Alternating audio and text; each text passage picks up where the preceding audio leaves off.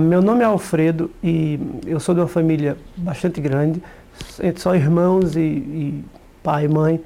Em casa eram 14, 10 irmãos mais 4, pai, mãe, tia e outros parentes.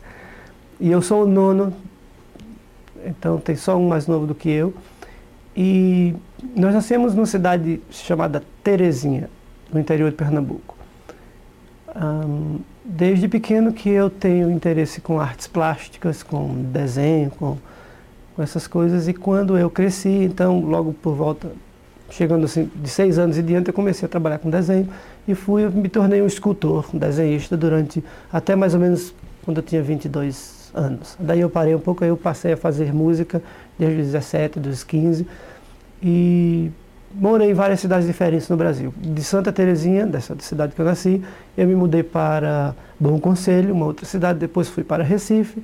De Recife, eu me mudei para Salvador e também fui para o Rio. Eu morei em Salvador 10 anos praticamente, eu fiz minha graduação, meu curso de música lá em Salvador.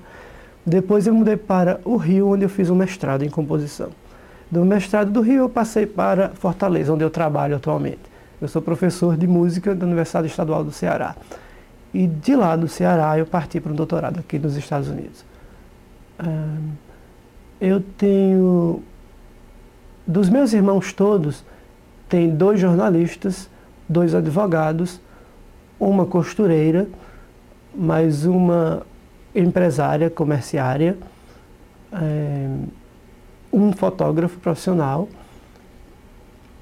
um homem e um outro que trabalha, é um funcionário público, mas um outro que não trabalha, vive em casa com minha mãe, e uma tia que mora com minha mãe. Minha avó morreu há poucos anos atrás, quase 100 anos, e meu pai morreu há mais de 20 anos atrás. Minha mãe se chama Maria, meu pai se chama Ernesto.